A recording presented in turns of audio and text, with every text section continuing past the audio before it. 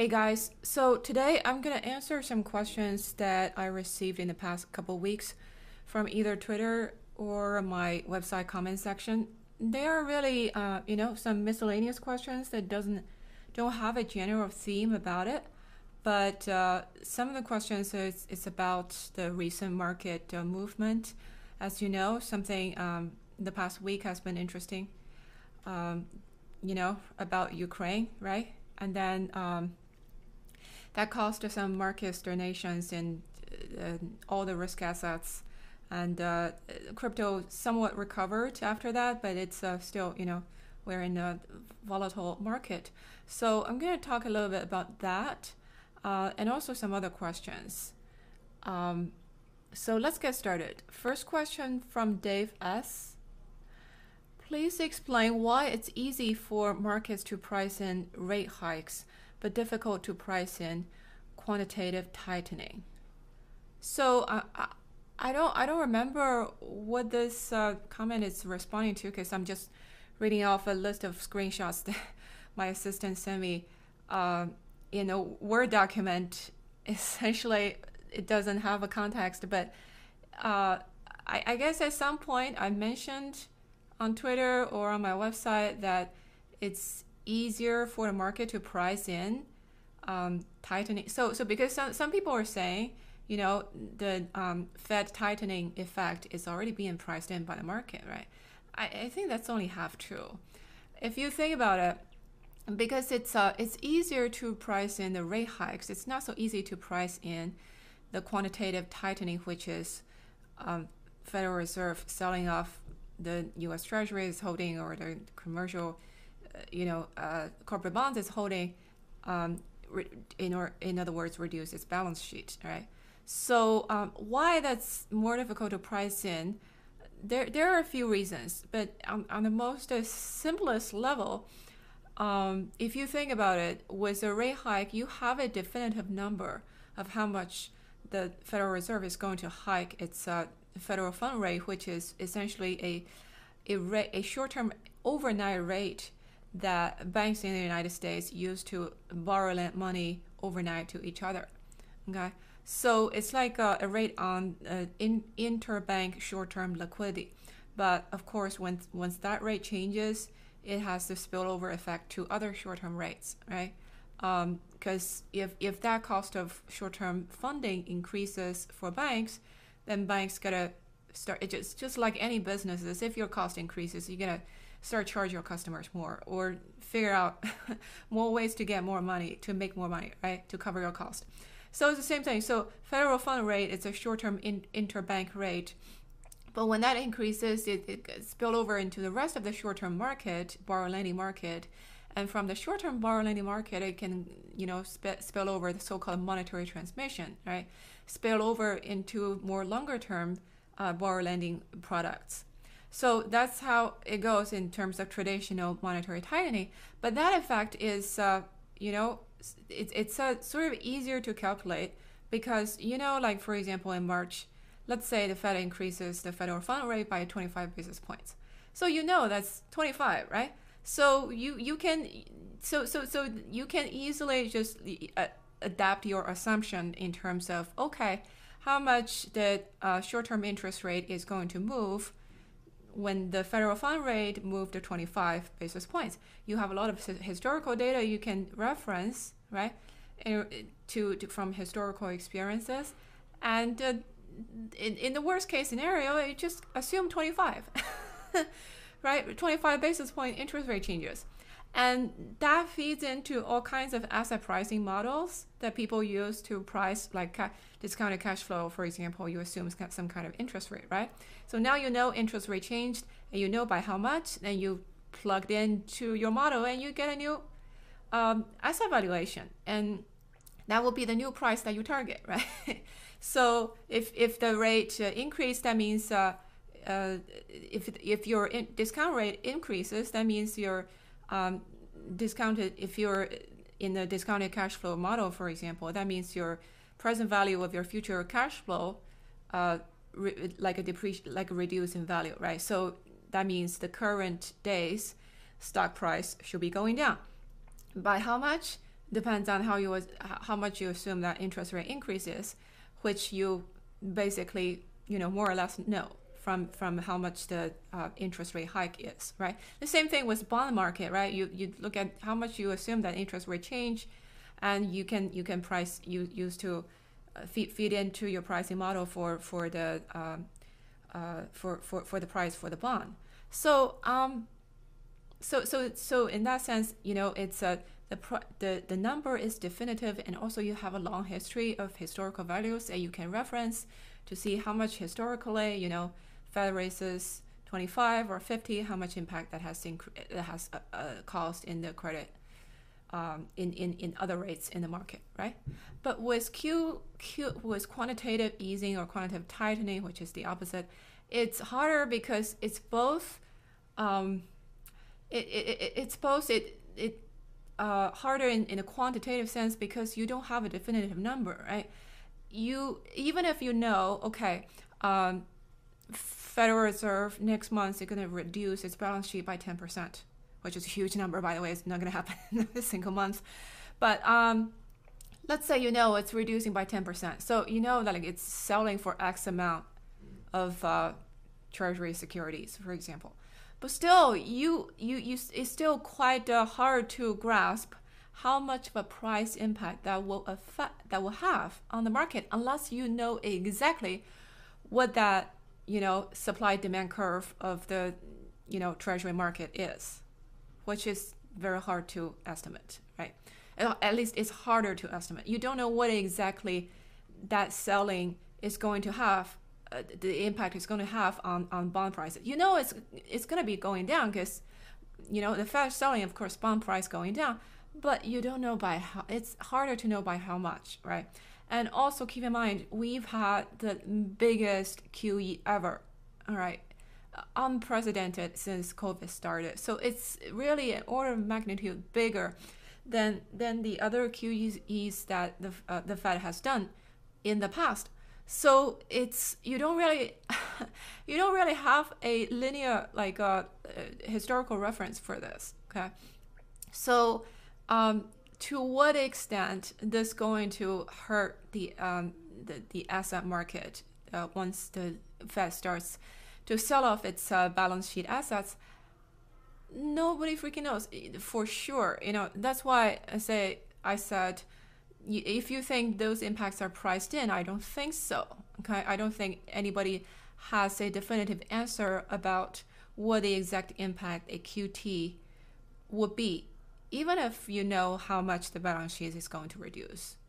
And not to mention that right now we don't know. Okay, so that's that.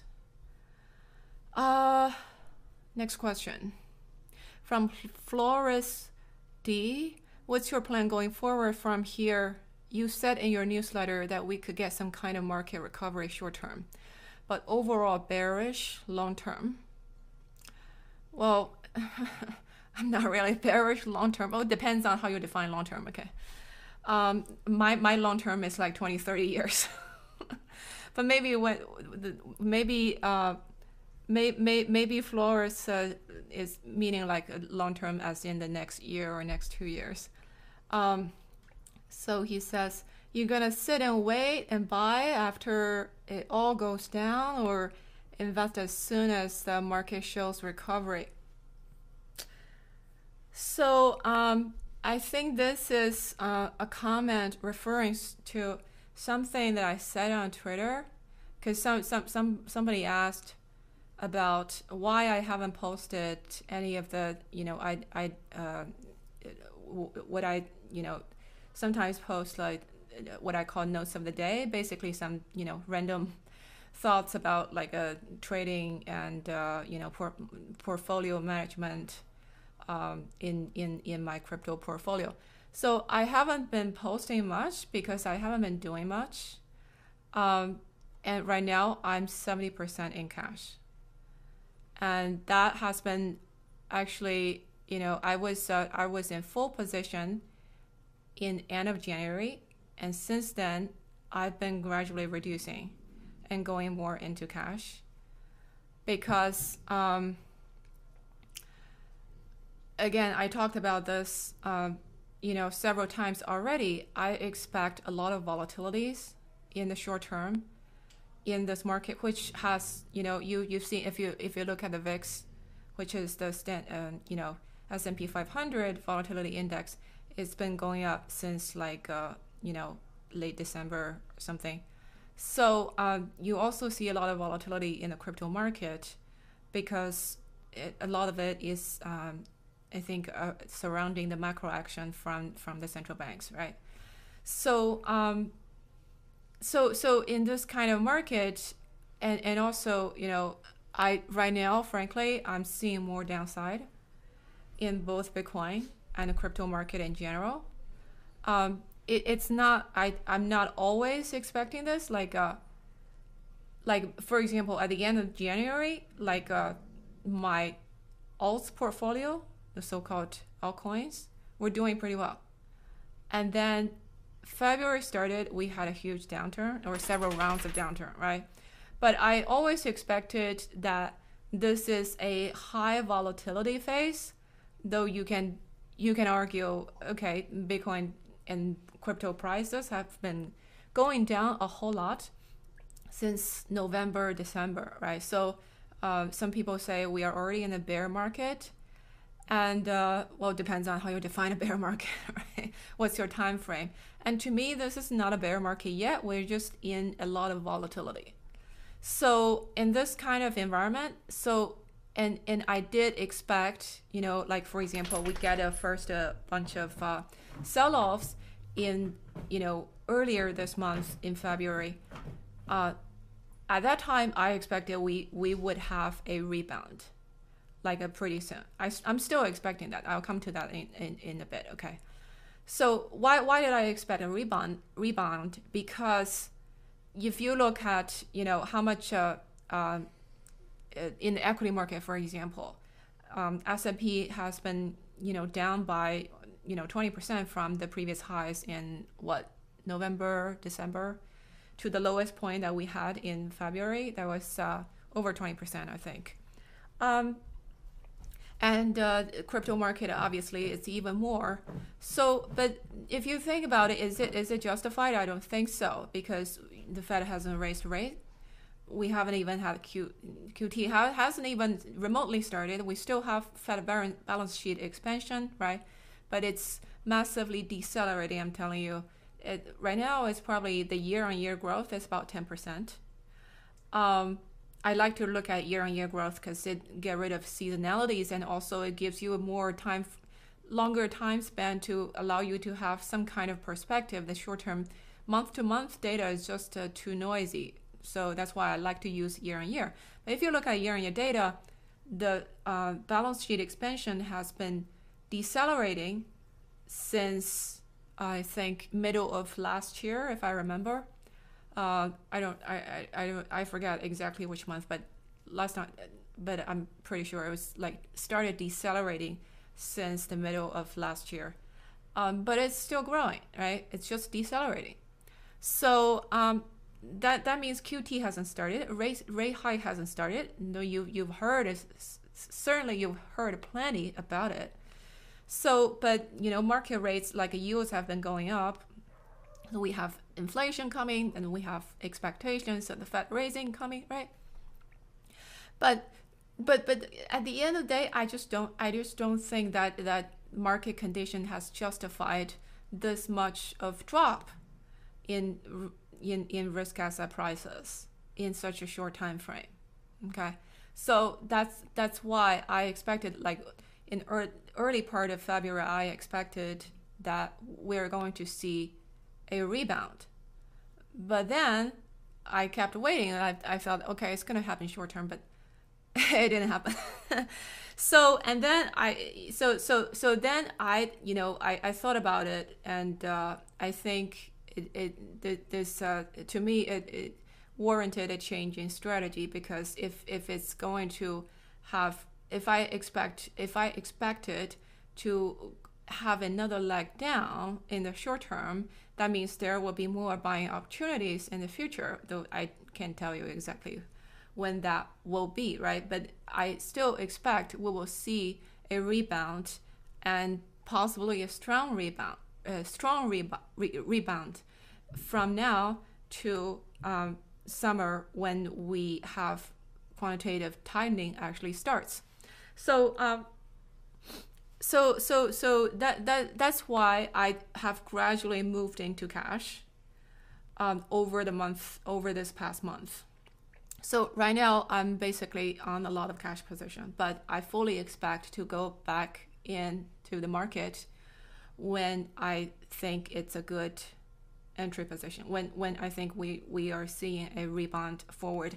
Actually, I have gone back into the market just this week, after Ukraine, after the Russian invasion happened, we had the huge leg down in the market, right? And then we rebounded. And then I thought, okay, maybe this is the one. This is the one, and we're going to have the rebound that I was expecting. Okay. So I did enter the market on some of the which ones that if you watch my previous videos, you already know which positions I had, so that those haven't changed. Okay, so I re-entered, but I at that point I expected this thing will be volatile, right? So in this situation, I had a tight stop set, and I got stopped it out essentially because the expected more upward momentum didn't happen. Okay, so then so I did try it actually multiple times to re-enter, but I always got stopped out so far because that whatever upward momentum we had, it didn't materialize. So that's the situation now. Is I'm still looking to re-enter the market at some point, because I do expect a rebound at some point. Though there's one thing I haven't intellectually totally reconciled, is that if we are expecting it's not just I'm not the only person expecting a rebound. Okay, I think a lot of people think that we should see that because the downturn of that in that short time frame, that magnitude of price adjustment down wasn't warranted by actual market condition. There is a lot of liquidity sitting on the sideline right now. Okay, maybe they're like me, they're looking for the right opportunity to enter, right? But the thing is, if all of us are expecting that to happen, and then we also expect later this year we will have QT, which means that will hurt risk assets. That means whatever rebound we have is going to be sold into. People are going to be, selling when there is a price when there is a price recovery. Not to mention, people who are not sitting on cash, okay, especially retail. A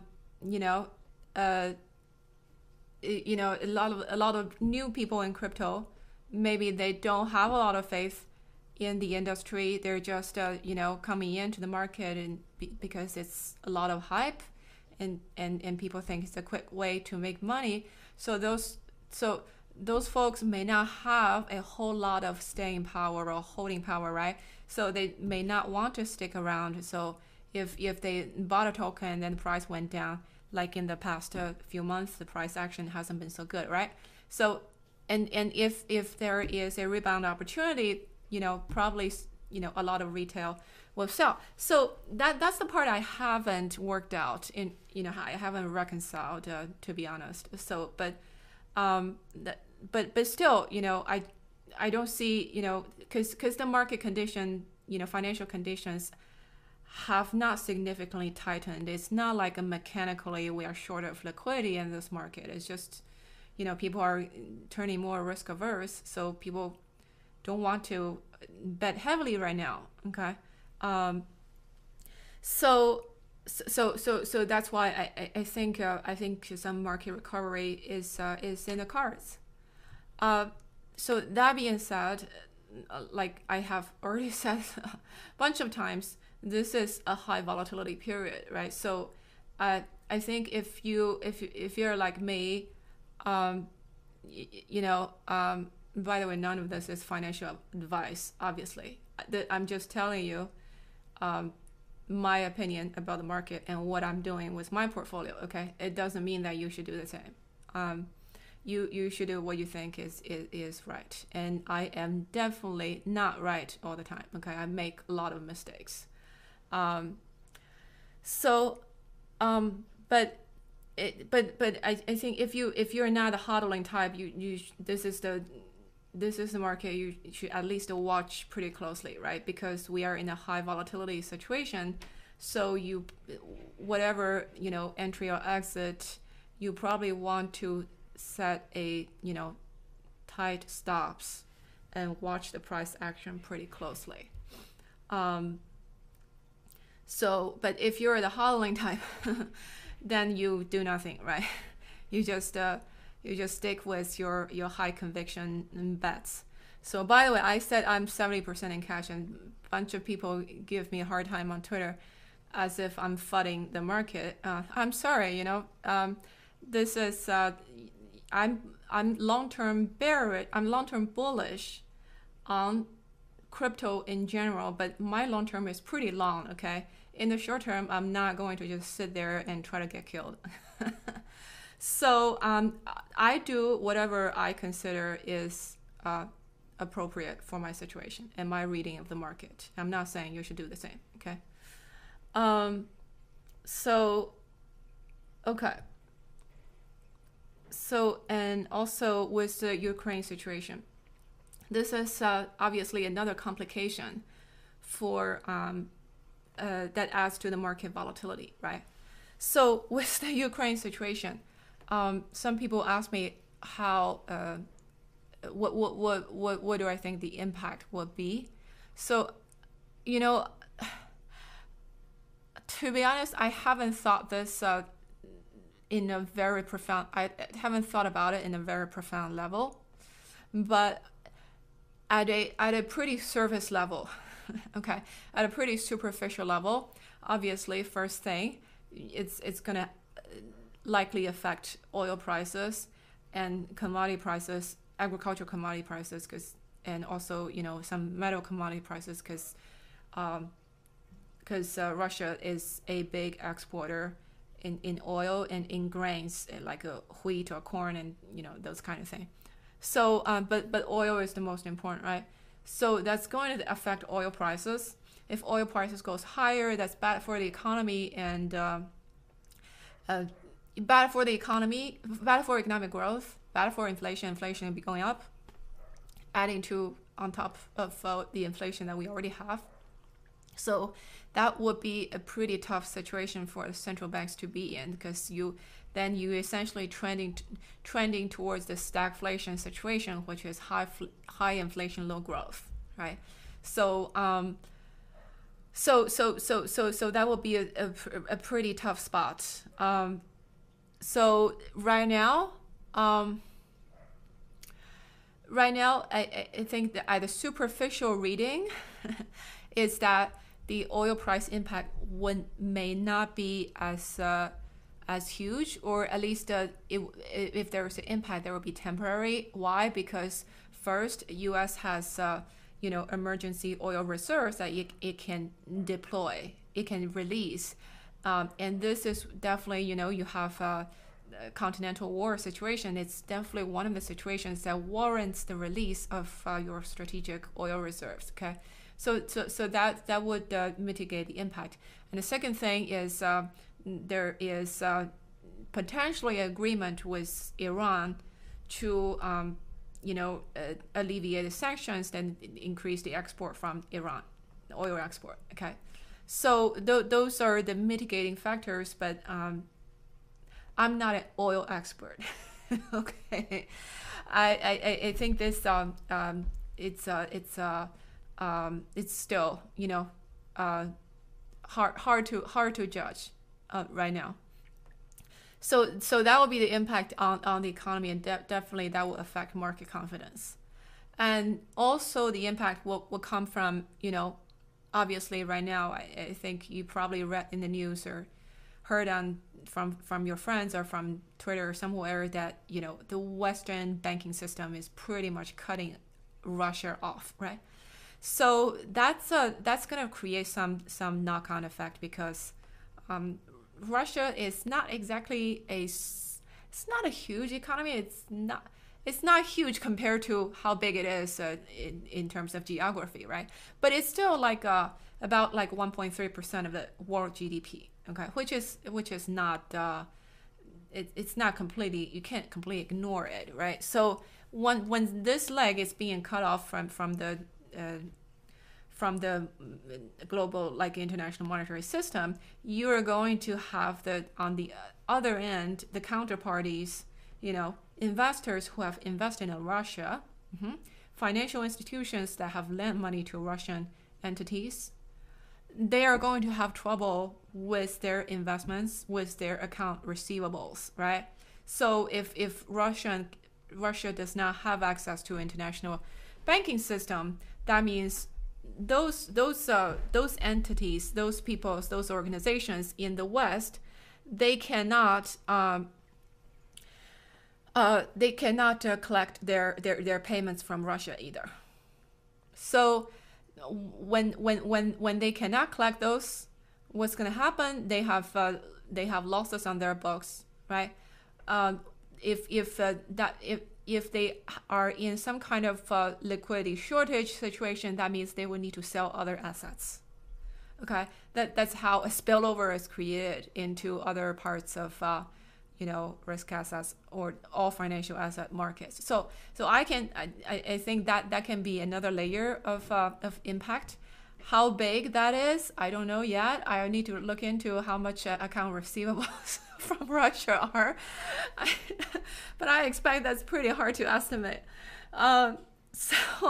So that's the second level of impact, and the third level of impact, God forbid, you don't want us to go there, which is nuclear. So if we have some kind of even the mention of kind of a nuclear war involving nuclear weapons, there are people who are supposed to be armchair military experts would tell you, this is not likely to happen. I don't know.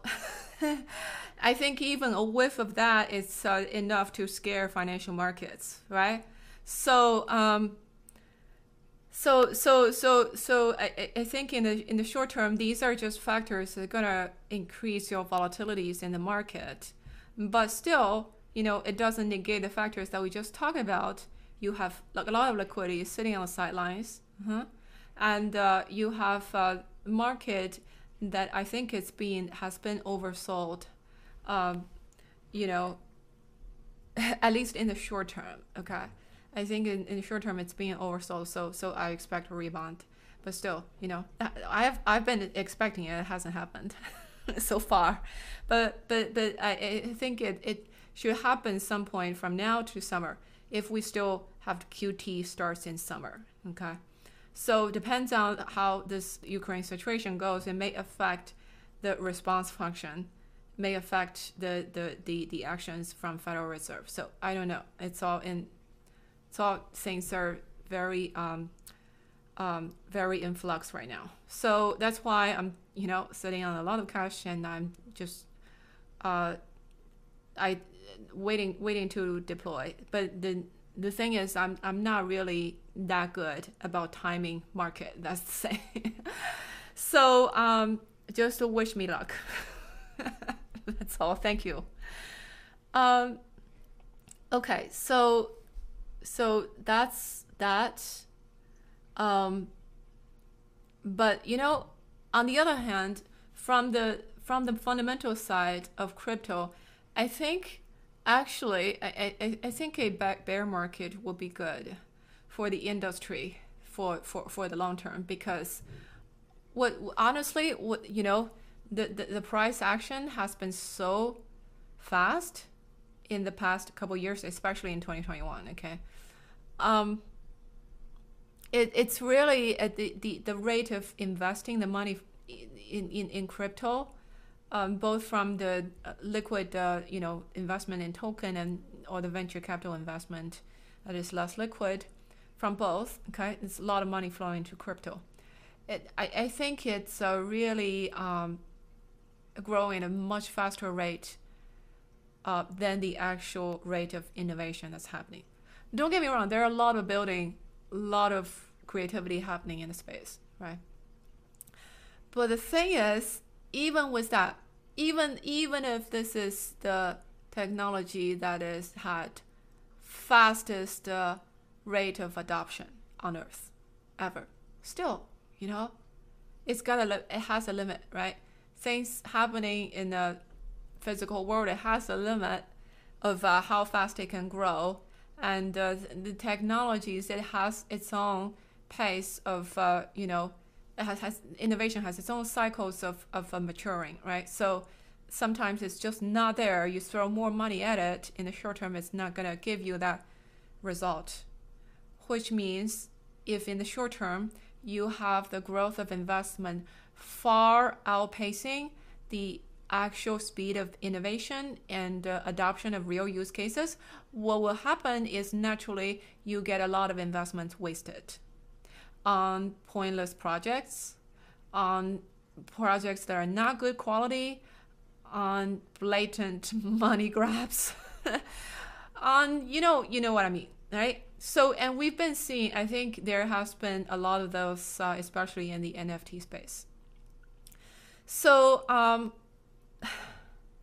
so you see, I think if this goes on for extended period of time, this kind of thing goes on for extended period of time, it really it increases the fragility of the market, because makes the valuation of your project more and more fragile. Okay, so it increases the probability of a violent crash instead of the mild downturn. Okay, so I just don't want us to get a violent crash, because I just don't think that's good for crypto at all. Because you want people to recognize this as a gradually maturing asset classes, not a asset class that is perpetually volatile. Okay, that's always full of drama, right? At some point you want to graduate from that and grow into adulthood, right? So and if you want mainstream adoption, that we've got to have more stability, we've got to have more sanity in this market, and we've got to allow room for projects to actually have the breathing room to actually catch up to the rate of growth in the money flowing into the market. So that's why I think it's extended bear market, a relatively longer bear market, not a bear market that is just a couple months, right? I think it would actually be good for the industry going forward. So otherwise we will have violent crashes, which is not optimal for the long-term health of the industry. But obviously nobody wants to hear that, and when I say that, people think I'm fudding. So, but so be it, right? So, but actually we've already seen a lot of it, which is something a chart I just posted today on Twitter, which somehow people found it controversial. I don't know why. I posted this chart about the growth rate of stablecoin market capitalization. Basically, the two biggest US dollar-backed stablecoins, or supposedly US dollar-backed stablecoins, which is the Tether and USDC, right? So if you look at the growth rate of these biggest ones, which is essentially maybe like 90% of the total stablecoin market cap. So this is actually, I think it's a good measure to tell you how much new money is coming into crypto. Because this is obviously it's not a precise measure, because people go in and out of stablecoin for all sorts of purposes, right? But if you think about it, in order for these stablecoins to increase market cap, okay, you need to have actual US dollar going in to to, for example, USDC is the parent company is Circle, right? If I want a if for new USDC tokens to be created, some investors need to go in with actual US dollar. I say, Circle, here is my $5 actual US dollar cash. Give me $5 your USDC token, right? So that's how USDC is created, roughly. The same thing with Tether, right? So you can use the market cap of these two as a rough gauge, as a rough measure of the rate of new money inflow, actual dollar inflow into the crypto market, right? Since I don't have a really comprehensive measure for this. So if you look at the growth rate of these two stablecoins adding together, the growth rate has peaked in April 2021, and since then it's been going down. Okay, but the growth rate is positive. So I posted this, and people try to argue with me. What are you saying? Look at crypto, like a stablecoin market cap is still going up. Yes, I know, but I'm talking about growth rate. Okay. If you remember your high school calculus or whatever, the growth rate is the rate of change in your underlying level, right? Of course, the level of the stablecoin market cap is going up as long as growth rate is positive. Okay, the level is going up, but the growth rate itself is declining. So, like, say, about 5 months ago, the growth rate is 20%.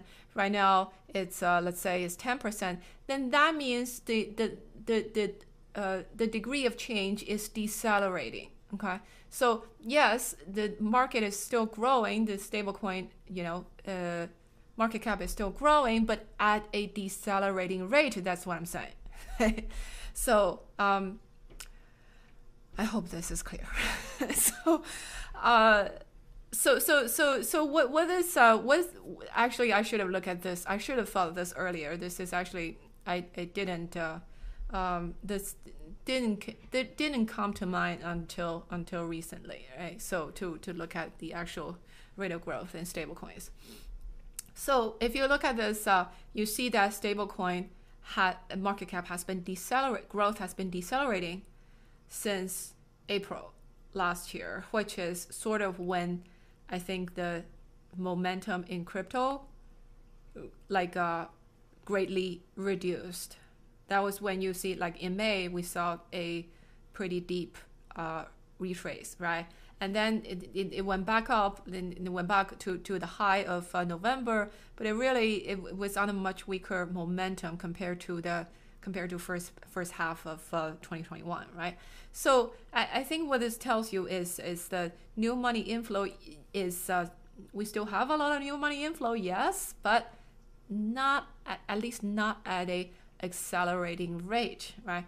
And to me, it seems reasonable to say that for a market that, like crypto market, that is pretty much denominated in US dollar, right? And stablecoin is 1-to-1 exchange rate with US dollar, right? So for a market that's denominated in US dollar, if you want the market cap of this market to go up a whole lot against the US dollar, right, there has to be more and more US dollar coming in, right? It's not even enough. It's not enough for the growth rate to stay constant. If there's always like 5% growth, if the growth rate is 5% of new US dollar coming into the market, that's not gonna create. That's not gonna make prices go up, right? Because you need to have you given a set amount of token, right? You need to have in order to create a increasing price denominated in US dollar, you need to have accelerating amount of US dollar coming in. It cannot be just like a constant rate or a decelerating rate. Okay, that's not gonna give you new time high in a market that is denominated in US dollar. So that's why I said I wish I thought about this earlier. So if you look at the year-on-year growth of the dollar stable coins, you see that the growth rate has decelerated since middle of last year, which coincides with the deceleration of market cap growth denominated in USD in crypto market. Okay, so what does this mean going forward? So if we get a rebound, I think it's likely that we get a pretty sizable rebound, market recovery. But I do think after if we have QT, I think the rate hike is not as much to be feared as QT. That one is more of a wild card, partly because the reason we talked at the beginning, that impact it's harder to price in. It's more unpredictable because this is really unprecedented quantitative easing that we've had in the past couple of years.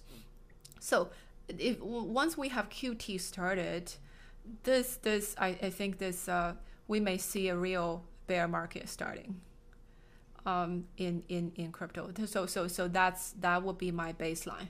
So what would I be doing then?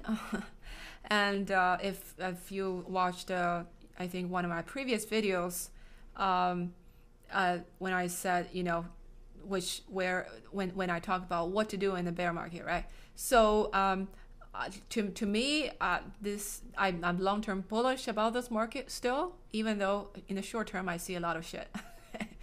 So I think so that's what I think I would do is I will hang around, but I will try to put more assets into.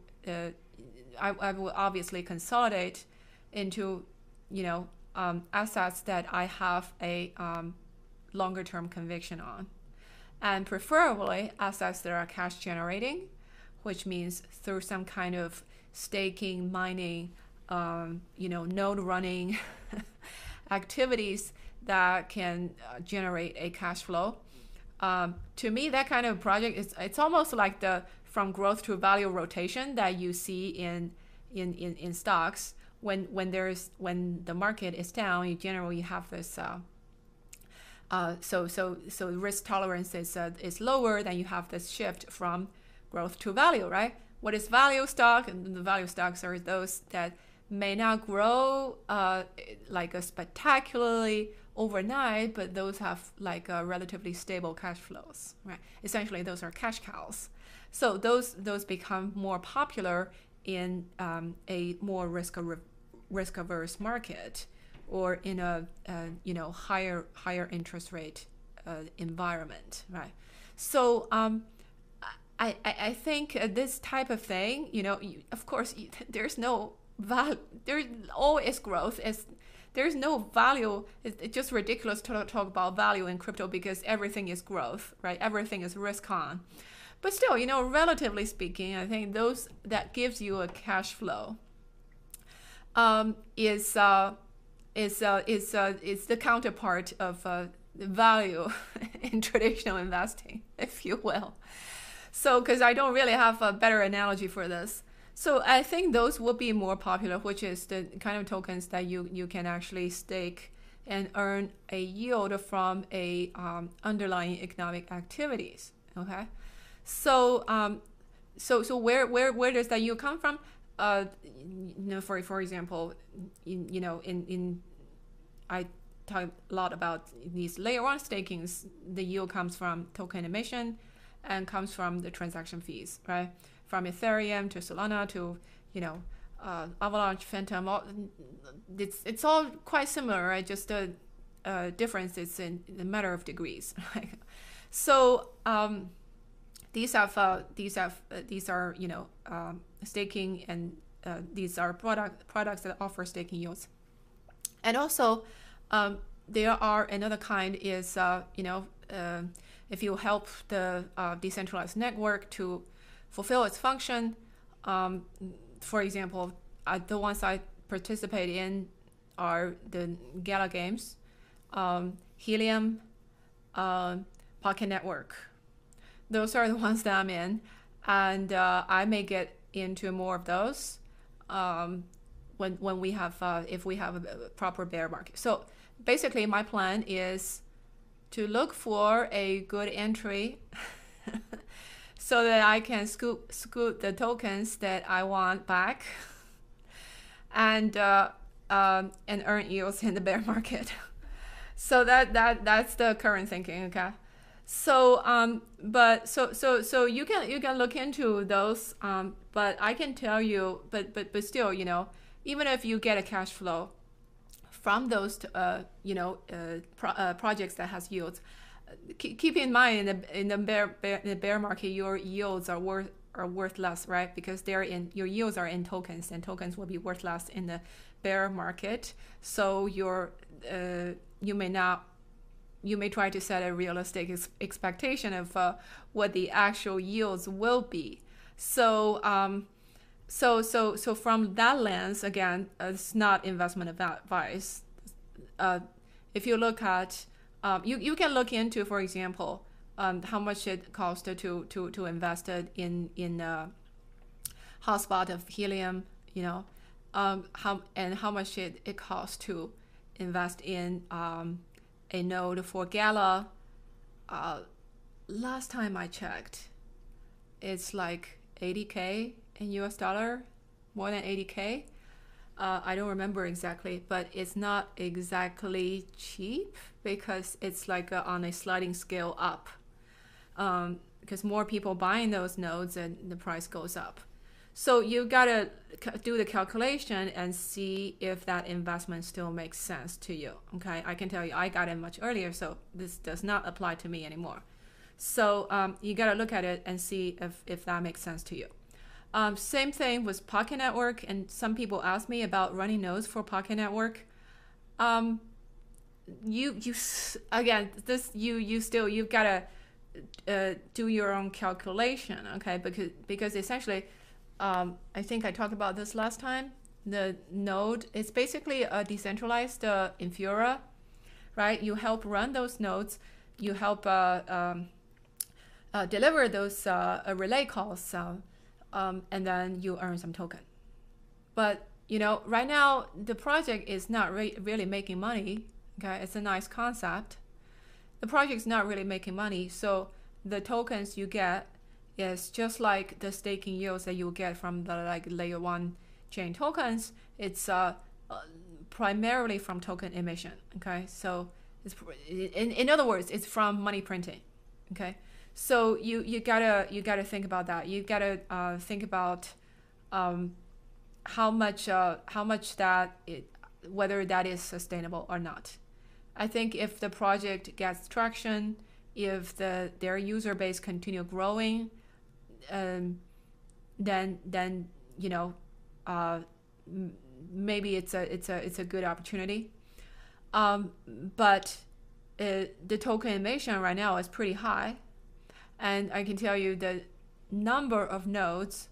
If you look at the Pocket Network statistics, how would you check those? Just go Google Pocket Network stats. Let me see. Pocket Network network statistics. Yes. Just do that and you will find it. So Google that. So I think you will see that the number of nodes the number of network nodes joining in the network has been going up at a much faster rate than the actual business demand of the network. So again, this is another manifestation of the issue that I just talked about, right? You have investment money coming into the space at a much faster rate than the actual adoption or use cases and the actual building that's going on in the space. So you do your own research and make your own judgment on this. But these are like potential risks that you should consider. So in other words, let me try to summarize this. I think the bear market, the relative value. We will have like a rotation to a relative value in crypto, if there is a thing called value in crypto, which is the projects that can give a sustainable yield through underlying economic activities. Okay, at least partly through underlying economic activities. But how much those projects are sustainable, you've got to judge on a project by project basis, and also you have to look at your rate of return and how much you're required to invest right now. Okay.